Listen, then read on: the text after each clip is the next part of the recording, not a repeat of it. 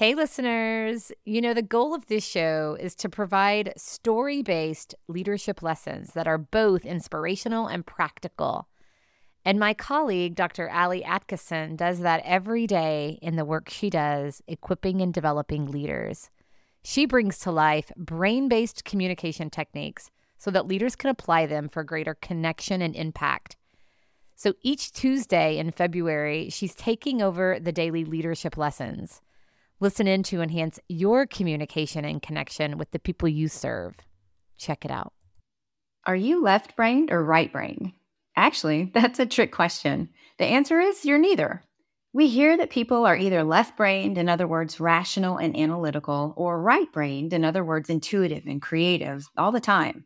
But this is a myth. There's no one part of the brain responsible for only one task. Certain functions like speech production, handedness, and facial recognition do tend to be dominated by one side of the brain in most people. However, most tasks require parallel input from both hemispheres of the brain. Myths. We lead from them, often subconsciously.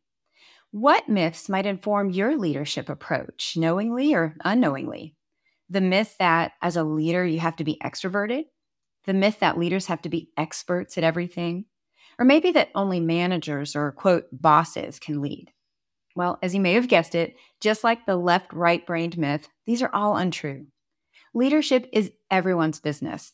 And two of the most important things you can do as a leader are to do what you say you'll do and to make others feel heard and valued.